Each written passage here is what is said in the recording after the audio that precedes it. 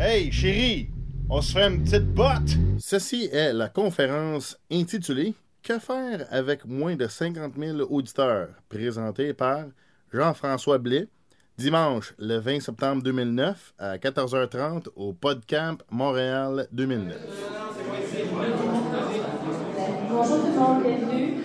On est ici avec Jean-François Blais, qui est membre du comité organisateur du PodCamp Montréal. Alors, merci pour la belle semaine.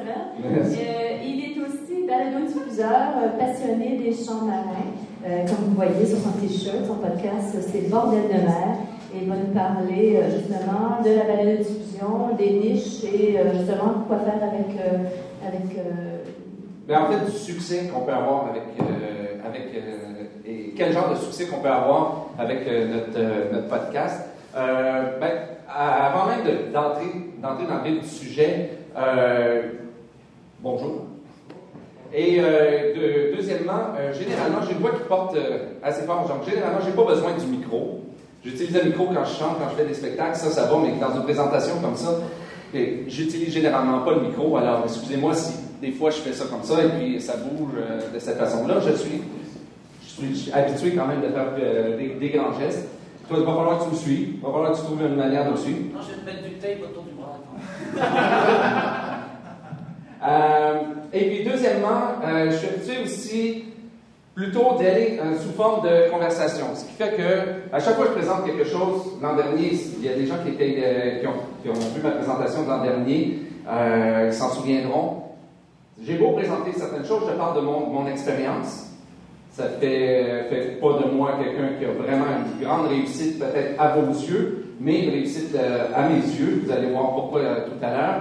Et c'est pas une formule mathématique non plus. Donc, ce que je vais vous présenter, si vous l'appliquez exactement à votre podcast, peut-être ça va fonctionner, peut-être ça ne fonctionnera pas aussi, je ne sais pas. Mais en ayant votre feedback ou surtout vos questions, parce que j'ai tendance des fois à partir dans d'autres sujets. Si vous voulez peut-être me ramener des fois, ça serait peut-être bien intéressant. D'autant plus que j'ai fait à peu près 3, 4, 5, je ne sais plus trop, plans de ma présentation. Même cette nuit, j'ai eu la chance d'en pondre quelques-uns dans ma tête pendant que je m'occupais de mon petit bébé. Donc, ça se peut, j'en ai fait un ce midi, mais ça se peut que je bouge d'un point à l'autre. Donc, si vous voulez me ramener ou si vous avez des questions, si vous ne comprenez pas tout à fait ce qu'il y a dans ma tête, posez-moi des questions. Ça va juste nourrir tout simplement la présentation. Puis ça, moi, ça me plaît énormément. Donc, tout d'abord, avant de commencer, j'aimerais arriver avec le titre, parler un peu du titre. Que faire avec moins de 50 000 auditeurs? Pourquoi 50 000? En fait, le titre est arrivé tout à fait comme ça. Tout simplement, à un moment donné, quand je réfléchissais à mon podcast et à un des succès que j'ai eu qui m'a mené en Europe cet été, dont je vais vous parler tantôt, je me suis dit, effectivement, qu'est-ce qu'on peut faire avec moins de 50 000 auditeurs? Mais ça, j'avais dans ma tête, même s'il y a une seule question, j'en avais deux dans ma tête. Première question, à quoi ça sert de faire un podcast avec moins de 50 000 auditeurs? Cette question-là se pose. Et elle se pose peut-être pas pour nous, parce qu'on sait quand, je ne sais pas si vous faites, vous, des podcasts. Si vous faites des podcasts, vous savez sans doute qu'il est assez difficile d'aller rejoindre 50 000 auditeurs. Ils sont bien chanceux, les gens qui ont réussi à le faire. Il y en a qui ont réussi, tant mieux pour eux, mais c'est quand même assez difficile à faire. Et quand on dit pourquoi faire un podcast avec moins de 50 000 auditeurs, c'est que j'ai déjà assisté à une table ronde sur la vulgarisation scientifique, table ronde à laquelle il y avait Yannick Villedieu, l'animateur des Années-Lumière à Radio-Canada.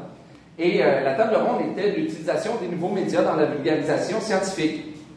Et lui, il a carrément dit, il a été honnête, il a été très honnête, mais il a dit à quoi ça me servirait de faire un podcast quand moi, tous les dimanches, je rejoins à la même heure 60 000 personnes déjà. Il n'avait pas tout à fait tort. Non, il n'avait pas tout à fait tort. Pas tout à fait nécessairement raison, mais ça, c'est pour lui. Il avait raison pour lui, mais moi, ça m'est resté en tête.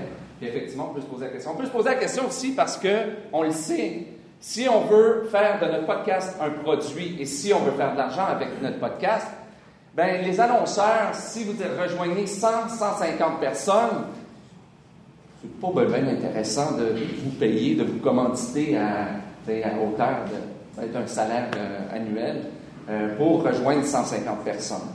Et moi-même aussi, si on me demande de faire de la publicité sur un site, mon premier réflexe, c'est aussi de dire ouais, mais donc je vais rejoindre combien de personnes de cette façon-là.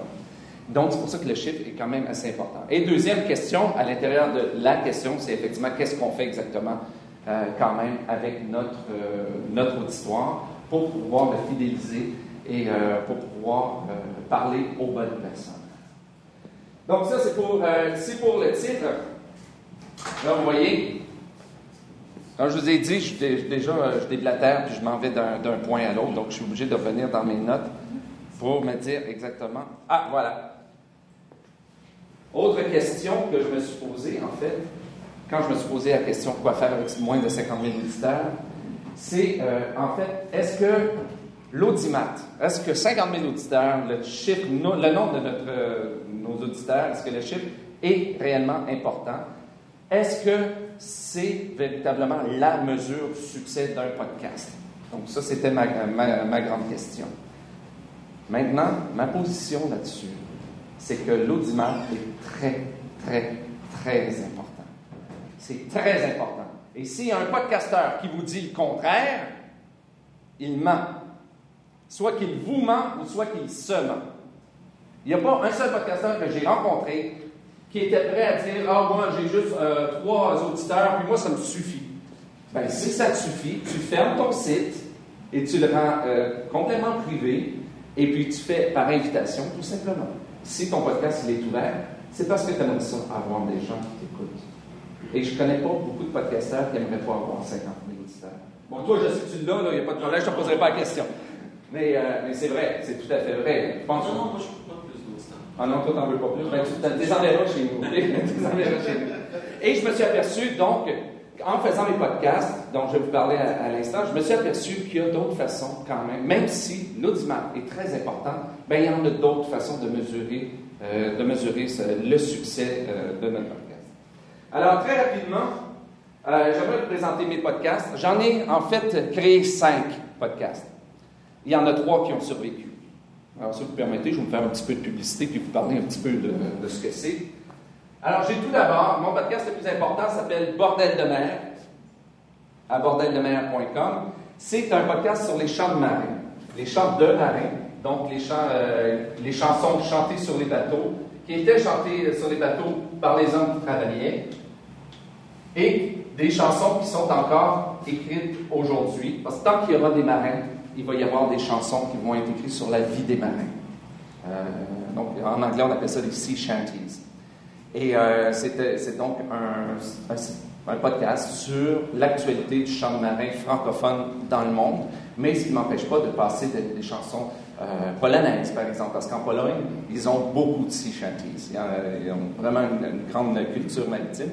Et il y en a beaucoup. Et je passe aussi des chansons anglaises assez fréquemment. J'ai un autre podcast qui s'appelle... Peux-tu me donner un break d'une seconde? Parce que comme j'ai le réseau tourne souvent, je vais sauvegarder ça. Si tu permets. Pas de problème, ça va me permettre d'écrire pendant ce temps-là. Comme ça. Save. OK. C'est reparti. Merci. D'accord. Alors, j'en ai 2 autres. Un qui s'appelle 104 histoires de Nouvelle-France à 104histoire.com et l'autre qui s'appelle Boire et déboire. Exactement. Qui va bientôt changer de nom, en fait. Je l'oublie toujours. Boire et déboire s.com. Alors, 104 histoires de Nouvelle-France, c'est des petites capsules que je voulais. Pourquoi 104? Eh bien, c'est un petit défi que je m'étais lancé, faire un podcast par semaine pendant 2 ans sur des anecdotes de la Nouvelle-France, sur des trucs qu'on ne trouve pas dans les livres d'histoire. Par exemple, est-ce qu'on m'entend plus? Il n'y a plus de micro, là. Ah, il n'y a plus de micro. Et voilà. Bon. Excusez. Donc, 104 histoires de Nouvelle-France, c'est des petites anecdotes sur la Nouvelle-France, des choses qu'on ne trouve pas dans les livres d'histoire. Par exemple, comment est-ce qu'on passait le courrier en Nouvelle-France? Des petites choses. En parler pendant 10 minutes, ça peut être intéressant. Parler de personnages dont on n'entend pas souvent parler. La première émission, C'était sur Marianne Barbel, qui était une femme d'affaires en Nouvelle-France. Quand on pense que c'était vraiment une société menée par les hommes, ben, il y a des femmes qui ont fait fortune et qui dirigeaient des entreprises aussi en Nouvelle-France. Donc, c'est des petites choses comme ça que je raconte dans ce podcast et qui est fait sur une forme complètement différente de Bordel de mer. Bordel de mer, c'est principalement sur les chansons. Je présente environ 7 chansons par émission. Et entre les chansons, entre les 3-4 chansons, là, je vais parler. 104 histoires de Nouvelle-France, c'est un peu plus radio-canadien. Parce que ça, c'est plus scripté. Ça l'est, en fait. Et je mets de la petite musique aussi pour pas embêter les gens. Et boire et déboire, ben ça, le nom le dit, c'est du déboire totalement. C'est tout simplement un essai que j'ai fait avec un ami quand on se rencontrait, quand on se rencontre encore. Bon, on aime bien boire de la bière. Vous comprenez ce que c'est. Et donc, on s'est dit, on va se trouver une excuse pour essayer des nouvelles bières. Donc, tout simplement, on arrive avec la nouvelle bière, on prend une photo de la bouteille, et puis avant qu'on l'ouvre, on ouvre notre micro, et puis tout simplement, on ouvre la bouteille, et on dit ce qu'on en pense. Et sur un ton absolument pas sérieux. Mais pas sérieux du tout. Et c'était juste un essai, je voulais voir s'il y avait des gens qui écouteraient. Curieusement, il y en a. Bon, on a peut-être 25 émissions d'enregistrées, mais il y en a juste, je pense, 12 qui sont là. Ça fait un an que je ne l'ai pas mis à jour. Mais ce podcast va changer de nom pour s'appeler Bordel de bière bientôt. Parce qu'il y a des gens en Europe qui écoutent Bordel de mer et qui vont m'envoyer aussi des émissions qui vont participer à Bordel de bière.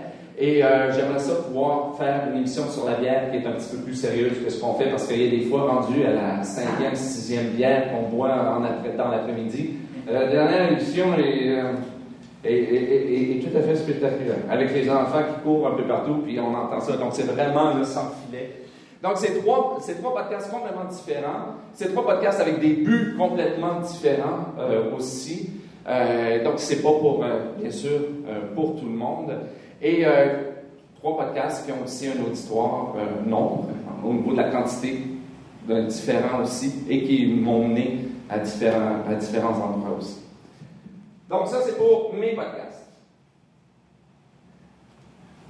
Est-ce qu'il y a des questions jusqu'à maintenant? Non, tout va bien. Bon, moi, je vais prendre une petite question. Ton audimat, tu as combien des podcasts? Tu as moins de choses fait la barre un peu haute, 50 000 auditeurs. J'aimerais ça avoir 50 000 auditeurs.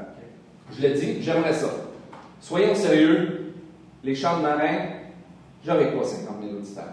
Quoique c'est peut-être étonnant tout à l'heure de le parler de non, je vais le dire tout de suite, là, grâce au podcast, je fais aussi du chant de marin, j'en chante aussi, j'ai un groupe de chant de marin, un duo, et grâce au podcast, ça m'a amené en Europe cet été à faire des spectacles là-bas. Avec le cachet, c'était toutes dépenses payées. Là. Même après avoir tout, l'avion, l'auto et tout, je suis revenu avec plus d'argent que si j'étais resté une semaine à travailler ici. J'ai mené la belle vie, là, la bonne bouffe, la bonne boisson et tout. Là. Donc, c'était quand même bien. Et à ce festival-là où j'ai chanté, il y avait 150 000 personnes. Donc, il y a quand même des gens. C'est pas parce qu'ici au Québec, on ne le connaît pas. On ne connaît pas le chant de marin ou on ne connaît pas un sujet qu'ailleurs, on ne connaît pas. T'sais, ici, on n'a pas cette tradition-là du chant de marin. Là-bas, on a juste à le dire. Les gens savent c'est quoi. Moi, quand je dis que je fais un podcast sur les chants de marin, c'est les chants de marin. Les quoi? Ils ne découpent pas le mot. Les chansons de marin. Existe ça? Oui. L'audimat, j'ai aucune idée. C'est pas que je m'en fous. J'ai aucune idée. J'ai aucune idée parce que les statistiques, je les comprends pas. J'ai beau être sur Google Analytics, c'est beau, okay, c'est bien, ça me dit combien de personnes sont allées sur mon site, mais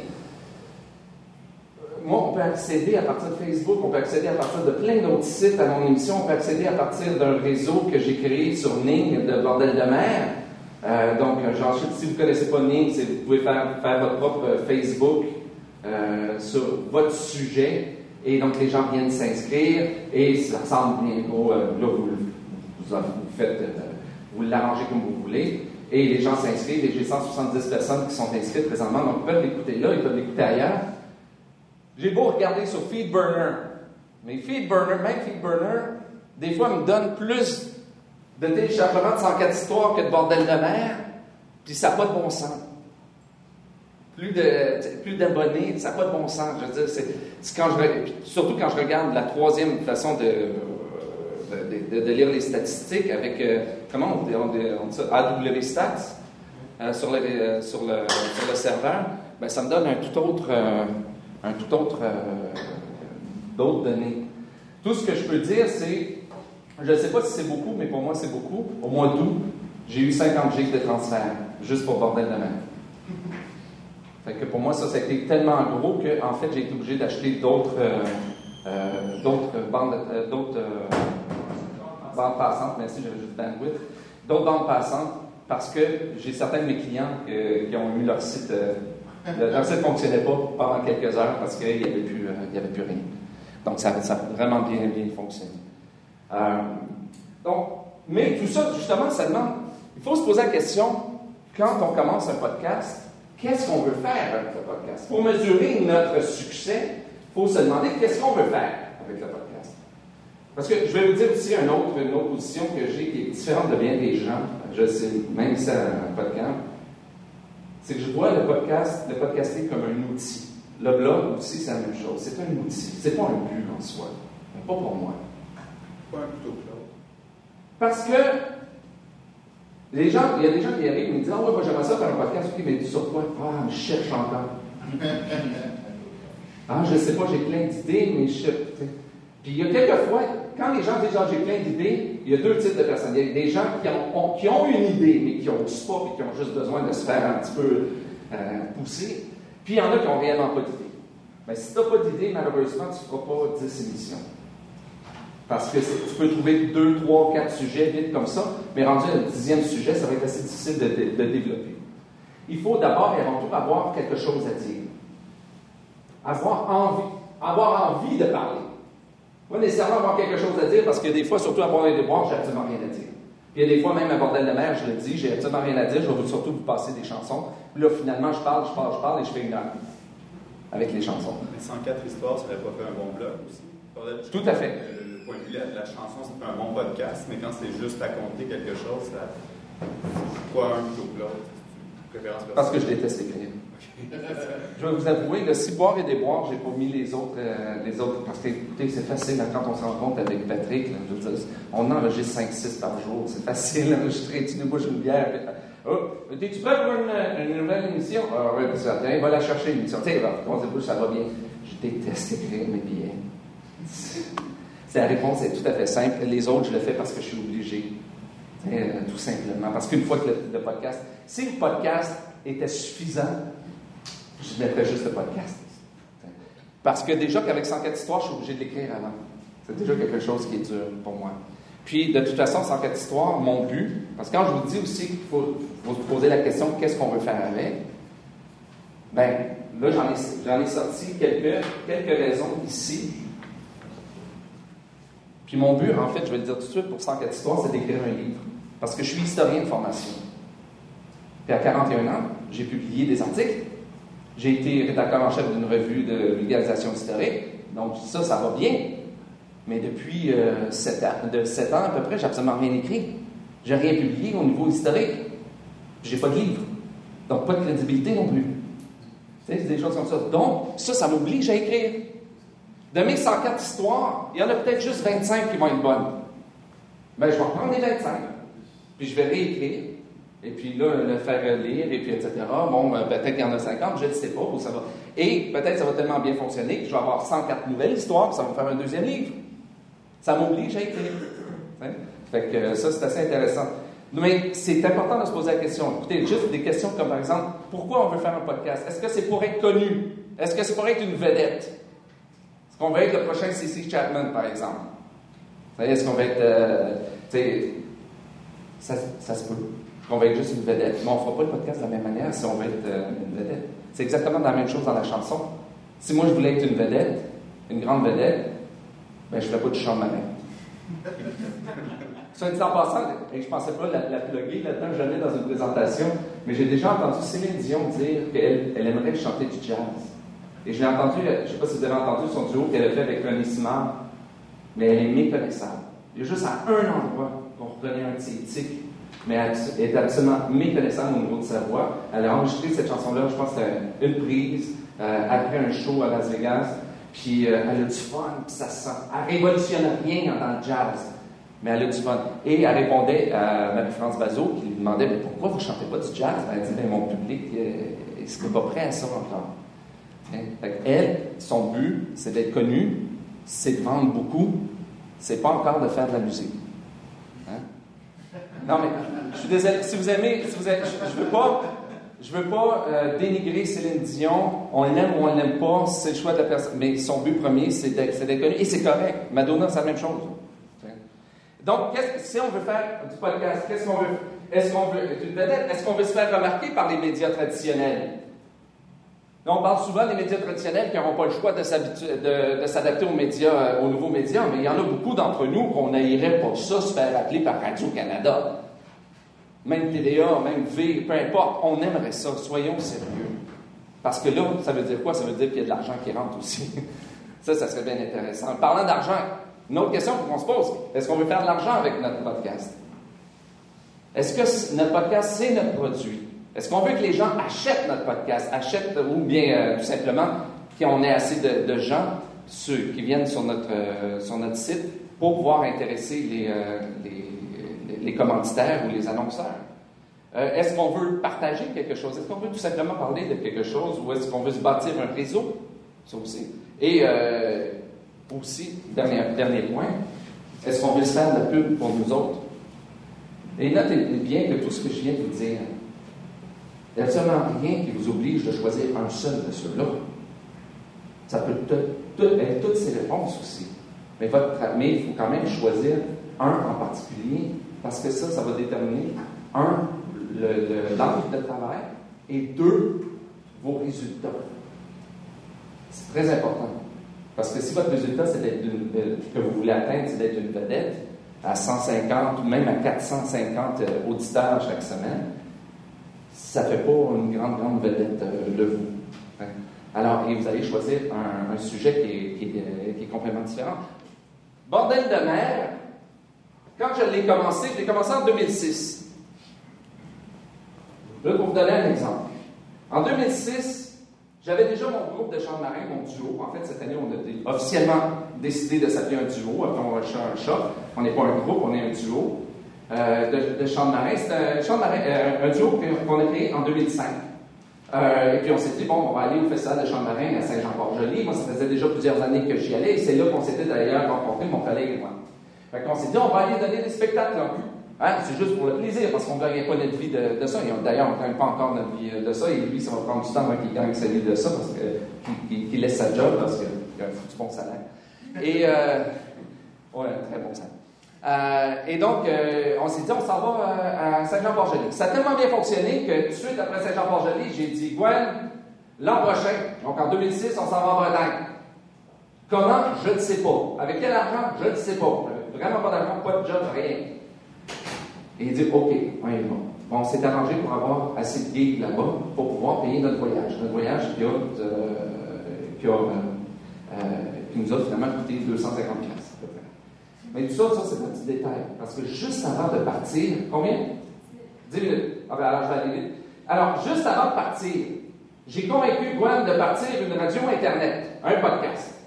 Parce que je cherchais moi-même des chansons de marin à apprendre et j'en trouvais pas sur Internet. Je me suis dit, il va y avoir un portail. Il y a déjà une communauté de chants de marin. Il va y avoir sans doute un endroit où est-ce qu'on peut échanger, où est-ce qu'on peut avoir des textes. Ben, là, les textes, il y en a beaucoup. C'est au niveau de la musique que j'avais des problèmes. Et les seuls fichiers musicaux que je trouvais, c'était des fichiers MIDI. Je me dis, ouais, c'est pas vraiment intéressant, ça. Et donc, comment est-ce qu'on peut créer quelque chose? Alors, je lui ai dit, hein, on va créer ça. Et tout simplement, notre but en créant cette radio était simple. Rejoindre d'autres personnes. Parler à d'autres personnes. Et aussi, en fait, il y avait 3 buts. Rejoindre les gens, avoir des disques, avoir des chansons pour moi, pour que je puisse les apprendre, savoir comment on les chantait aussi là-bas, et aussi se faire de la pub. C'est nous autres, on venait d'être créés. Un petit groupe du Québec, 1000 sabords, qu'on s'appelle. Un petit groupe, un tout petit groupe. On connaît, lui, il connaît des gens en Europe, mais moi, je ne connais personne. J'ai aucune réputation. Pourquoi est-ce qu'ils m'engageraient? Pourquoi est-ce que je serais payé pour aller en Europe? Moi, un petit Québécois qui essaie de chanter des chansons de marin. Eux autres, ils en ont en masse, des groupes. Je me le suis fait dire aussi par les organisateurs de Brest. Ah oui, à Brest, l'an dernier, enfin, c'est une autre affaire, mais ils nous ont monté vous savez, nous, des chants de marin, des groupes de chants de marin, nous en avons pléthore, hein, puis bon, parce qu'ils ne voulaient pas payer mon voyage. Alors, moi, j'ai dit, ben, laissez tomber, moi, je ne vais pas là-bas chanter pour rien. Mais, ça pour dire qu'effectivement, je me suis posé la question, pourquoi est-ce qu'ils m'engageraient? J'ai pas d'argent pour me faire même un démo. Alors, j'ai pas d'argent pour me faire un disque. J'ai pas d'argent pour me faire de la pub. Mais j'ai un serveur. Puis, je suis capable de faire des sites Internet. Puis, j'ai grandi dans les médias aussi. Alors, la radio, j'aimais ça beaucoup, puis j'en ai fait. Puis, bon, quand je me dis, 2 plus 2 égale 5, bien sûr. Et donc, j'ai mis, je l'ai convaincu. On a fait une première émission qui est absolument abominable. Sans doute, je ne l'ai pas réécouté depuis longtemps. Toi, c'est pas longtemps que tu l'as écouté. C'est pas aussi mal. Non, je pense que c'est pas si mal que ça. Mais donc, on l'a fait le 25 juin 2006. Le 26, on partait en Europe. Puis là, on a commencé à en parler. On a rencontré quelques groupes. Et puis, on a obtenu l'autorisation de passer leur musique. Après ça, quand je suis revenu, moi, j'ai commencé à écrire à tous les groupes de chants de marins que je trouvais sur Internet. Et j'en ai manqué plusieurs, mais j'en ai trouvé plusieurs. Et il y en a plusieurs qui m'ont répondu. Il y en a plusieurs qui m'ont ignoré. C'est normal. Parce que c'est pas tout le monde qui y croit à ce média-là. Donc, il ne faut pas s'offusquer s'ils me répondent non, ou bien s'ils ne répondent pas du tout. Il y en avait assez qui m'ont envoyé des CD, assez pour que je puisse commencer à faire des émissions. Et là, maintenant, j'ai plus besoin de leur écrire. C'est eux qui m'envoient tout simplement. Et, oui? Non, j'ai une question, mais je vais attendre. OK. Entre-temps, aussi, je me souviens plus exactement quand est-ce que j'avais créé un forum sur le site de Bordel de mer pour qu'on puisse discuter, parce que je vous ai dit, un des premiers buts, c'était d'échanger. C'était uniquement d'échanger. Pour moi, c'est pas d'un peu d'échanger, pas de devenir une vedette. Le forum ne suffisait plus. Et là, j'ai entendu parler d'un service qui s'appelle Ning, et qui me permettait, dont je vous ai parlé tout à l'heure, de créer un réseau social Internet. Donc, je suis allé créer ça là. Et il y a des gens très enthousiastes qui ont fait la job pour moi d'aller, sans même que je le demande, d'inviter plein de gens, d'envoyer plein d'invitations. Et donc là, maintenant, on est rendu à 170 personnes sur le réseau. Et il est extrêmement vivant. Je vous invite à aller voir, même si vous n'aimez pas les chants de marins, allez voir juste au moins les échanges. Vous allez voir que ça va très très vite. Bon, mettez-vous à l'heure de l'Europe, bien entendu. Mais vous allez voir que les échanges, il y en a énormément. Et ce qui fait que l'an dernier, au Festival de chants de marins de Saint-Jean-Port-Joli, on a rencontré des organisateurs de Paimpol 2009, à Paimpol qui est une ville portuaire en Bretagne, où il y a le plus grand festival de chants de marins. Donc, je vous l'ai dit, 150 000 personnes, c'est quand même pas rien. Et on s'est liés d'amitié, tout simplement. Et ils nous ont fait venir cette année. Et même, quand on est arrivé là-bas, chose étonnante, et là, je vous jure que je m'y attendais pas. On avait organisé une rencontre des bordeleux. Ah oui, ça dit en passant, un bordel de mer, les auditeurs se sont eux-mêmes donné un nom, les bordeleux. Fait qu'eux-mêmes, ils s'identifient comme bordeleux.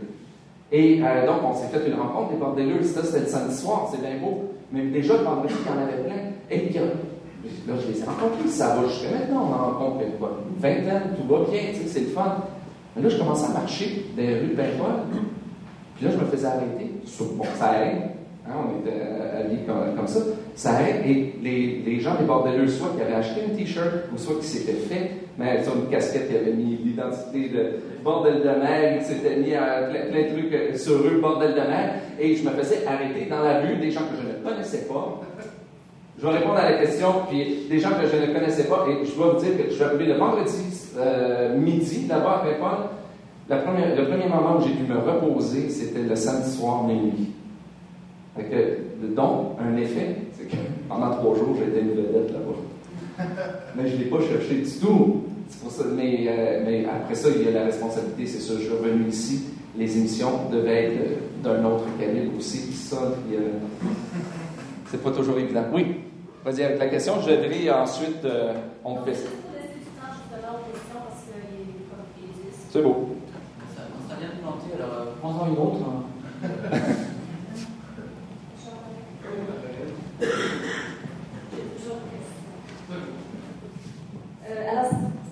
bien. Ce qui est super intéressant, c'est quand on a une passion, même si une passion niche, là, on sent peut-être seul à Montréal à être passionné de chant marin. T'en connaissais peut-être pas énormément avant la balade. C'était mon collègue. Dans le fond, ça t'a apporté toute une communauté. Est-ce que c'est vraiment ça, dans le fond, que c'est plus important d'avoir une petite communauté qui est riche et vivante que 50 000 auditeurs? Bien, ça dépend. Ben, la leçon, dans ce cas-là, oui, parce que si je reprends mes 3 points, c'est établir une communication avec les gens. Mais là, ça a été au-delà de mes espérances. Là. Vraiment, c'est fou, là, la communication qu'il y a maintenant. Au niveau de la communication, Bordel de mer, c'est devenu un endroit obligatoire. T'es dans un groupe de chant de marin, t'es pas encore sur Bordel de mer. Qu'est-ce que tu fais? Qu'est-ce que t'attends d'envoyer ton CD à Bordel de mer? Donc, c'est un endroit où les gens viennent chercher de l'information. Donc, ça, c'est bien. Faire de la pub. Je pense que là, le problème, on a été invité à aller en Pologne, puis on a été invité à aller à d'autres festivals en France. Là, je vais avoir des problèmes avec ma blonde pour dire que je m'en vais pendant une semaine ou 2 l'an prochain. Elle me jalouse beaucoup là-dessus. Et le 3e point, avoir des CD, avoir des chants. Écoute, même en France, plusieurs personnes m'envient la quantité de CD que j'ai parce qu'ils sont difficiles à avoir même là-bas. Alors ici, c'est presque exceptionnel. Pas presque exceptionnel, c'est exceptionnel. Donc, là-dessus, si je reprends mes 3 objectifs, j'ai réussi. Et même au-delà, parce que j'ai réussi à faire autre chose. Et j'ai fait de l'argent. Pas avec le podcast, mais vu que ça m'a fait de la pub, je suis allé là-bas, je suis revenu avec l'argent. Bon, d'accord, l'endroit au musée où je travaillais, il ne me payait pas très cher, mais je suis revenu avec le salaire que j'aurais eu en une semaine si j'étais resté ici à me faire suer, à travailler, alors que là, j'ai eu du plaisir. Donc, tu as retrouvé ta question? Oui. Je ne sais pas si tu vas pouvoir y répondre, mais c'est un étudiant de l'Université de Sherbrooke qui nous demande, lui, il voudrait partir un podcast audio sur un domaine bien spécifique professionnel qui est l'assurance de dommages. Et donc, il veut se faire de la notoriété. Est-ce que tu as des conseils à lui donner? Peut-être à Michel Blanc qui aurait fallu poser la question. Très bonne question. Une des choses que je pense qu'il faut... Quand on fait un podcast de niche, une erreur que bien des gens font, c'est tout simplement dire, moi, je veux faire un podcast sur... C'était sur quoi? Sur les assurances? Sur les assurances. Disons l'assurance, point, là. Bon. OK, c'est beau. Ils commencent, font la première émission. OK, c'est beau. Deuxième émission, c'est beau. Mais il y a un moment donné où on n'a plus rien à dire. Donc, avant de commencer 104 histoires, moi, je me suis ramassé 50 sujets. Je me suis dit, après 50, je pense que je suis capable de me rendre à 104. C'est ce que je me suis dit. Si je ne suis pas capable de penser même juste comme ça, très rapidement, en 2 heures, à 50 sujets, puis voir est-ce que je peux avoir de l'information, si en 2 heures, je ne suis pas capable, je suis mieux de ne pas faire le podcast. Puis là, ce qui est arrivé, c'est que ça ne veut pas dire de faire les 50 absolument, ceux-là, parce que là, tu remplaces le sujet par un autre à un moment donné, parce que c'est plus d'actualité. Comme, tu sais, quand l'an dernier, cette année, quand l'économie est tombée, j'ai parlé de l'économie en Nouvelle-France, puis c'était pas prévu du tout. Mais là, j'en ai parlé. Donc, je dirais, première des choses, réellement se faire un sujet, une liste de sujets pour pouvoir savoir de quoi on parle. Oui? OK. Je posais la question, au niveau de l'interactivité, est-ce que tu as plus de trafic sur ton réseau social que tu as créé ou sur ton site bordeldemer.com? En fait de visiteurs uniques ou en fait de visite? Je dirais les gens qui interagissent, qui posent des questions, qui commentent. Ah non, sur mon site présentement de Bordel de mer, par exemple, si on prend lui, parce que l'autre, les 2 autres, il n'y a pas beaucoup d'interactivité. Mais avec Bordel de mer, le site du podcast n'est fait que pour héberger le podcast, que j'héberge donc sur mon serveur. Bientôt, là, je vais changer complètement, et là, il va y avoir de l'interactivité, et ça va devenir un véritable portail du chant de marin. Exactement ce que moi, je cherchais il y a quelques années, mais maintenant, j'ai la connaissance technique pour pouvoir le faire, et l'Internet a changé aussi en 4 ans, là, en 3-4 ans, donc ça nous permet de le faire. Et là, il va y en avoir. Mais je me suis aperçu qu'il y a beaucoup de gens qui écoutent l'émission qui ne sont pas sur le réseau. Donc, et il n'était pas obligé d'être abonné sur le réseau pour pouvoir lire non plus. Donc, ça, c'était quelque chose d'important pour moi, d'être ouvert sur le monde complètement. Salut. Peut-être que vous avez mentionné, mais c'est quoi les 2 autres podcasts qui n'ont pas marché? Je ne l'ai pas mentionné, puis c'était pour une bonne raison. Non, je vais le dire parce que je peux parler aussi des erreurs. Le 1, ça s'appelait Comme une histoire, qui est en fait l'ancêtre de 104 histoires, où je parlais de l'actualité. Je parlais de l'histoire en général, parce que mon domaine d'études, c'était le Moyen-Âge. Là, je parle de la Nouvelle-France, parce qu'il faut s'ouvrir quand même. Et donc, je parlais de ça. Mais là encore, quand je parle des 50 sujets, je n'avais pas fait mes sujets avant. C'est là que j'ai appris. Après 3 émissions, je n'étais plus capable d'en faire. J'étais qu'est-ce qui se passe cette semaine en histoire? Bien, il y en a plein de choses, mais je n'avais pas trouvé ma voie non plus. Fait que j'ai laissé tomber. Et l'autre, c'était en fait mon essai en anglais de l'essayer. Ça s'appelait My Pixelized World, qui était la version anglaise de Ma vie en pixeloscope. Et que j'espère un jour reprendre. Là, il y a eu un seul épisode. Je n'avais rien à dire après. Et d'ailleurs, mon blog aussi sur au niveau Internet, il n'est pas fort. Ma dernière entrée, c'était en février dernier. Je suis plus porté à parler de l'histoire ou de la bière ou des champs de marins. Quoique les champs de marins et la bière, ça va souvent ensemble. Mais je suis plus porté à parler de ça que de parler de technique comme tel. Quoique je pourrais visiblement en parler un petit peu de mon expérience aussi. Mais encore là, il faudrait que j'écrive mes blogs. Puis... Fait qu'il faudrait que peut-être que je me fasse 50 sujets au niveau de mon expérience en podcasting, parce que je pense que je commence à en avoir quand même. Je veux dire, j'ai fait 49 émissions, mais il y a 48 en ligne de bordel de mer, j'en ai 22 de 104 histoires, puis comme je vous l'ai dit, j'en ai au moins 25, 26 de faites, seulement 12 ou 13, je ne me souviens plus, de produits pour revoir et déboire. Fait que j'ai quand même commence à avoir une expérience. Est-ce qu'il y aurait une dernière... Je vais juste dire vite, rapidement, en une phrase, parce que je ne sais plus trop quelle heure il est. Qu'est-ce que ça peut mener aussi ailleurs? 3 minutes, c'est parfait. Bordel de mer, ça, je vous l'ai dit, je suis allé faire des spectacles. Donc, ça me rapporte quand même de l'argent, parce que finalement, mes 2 voyages que j'ai faits pour aller chanter là-bas, en France, m'ont absolument rien coûté. Et qui refuserait un voyage en Europe qui ne coûte rien? C'est quand même bien. Pour 104 histoires de Nouvelle-France, ça, c'était, moi j'espérais, je vous l'avoue, être remarqué par les médias traditionnels. J'ai fait des trucs à Radio-Canada, à la radio, et j'aimerais bien pouvoir y retourner un jour. Ça, c'était une façon de se faire remarquer. Je me suis fait remarquer par un homme d'affaires de Québec, qui, peut-être, en tout cas, avec lequel on est en train de travailler sur quelque chose sur le Vieux-Québec, donc quelque chose de touristique. Et cette fois-ci, je serais payé. Merveilleux.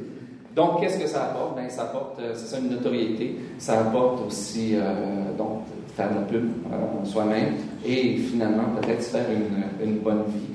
Mais tout ça parce que je ne prends pas mes podcasts comme étant mon produit, mais comme étant plutôt ma pub.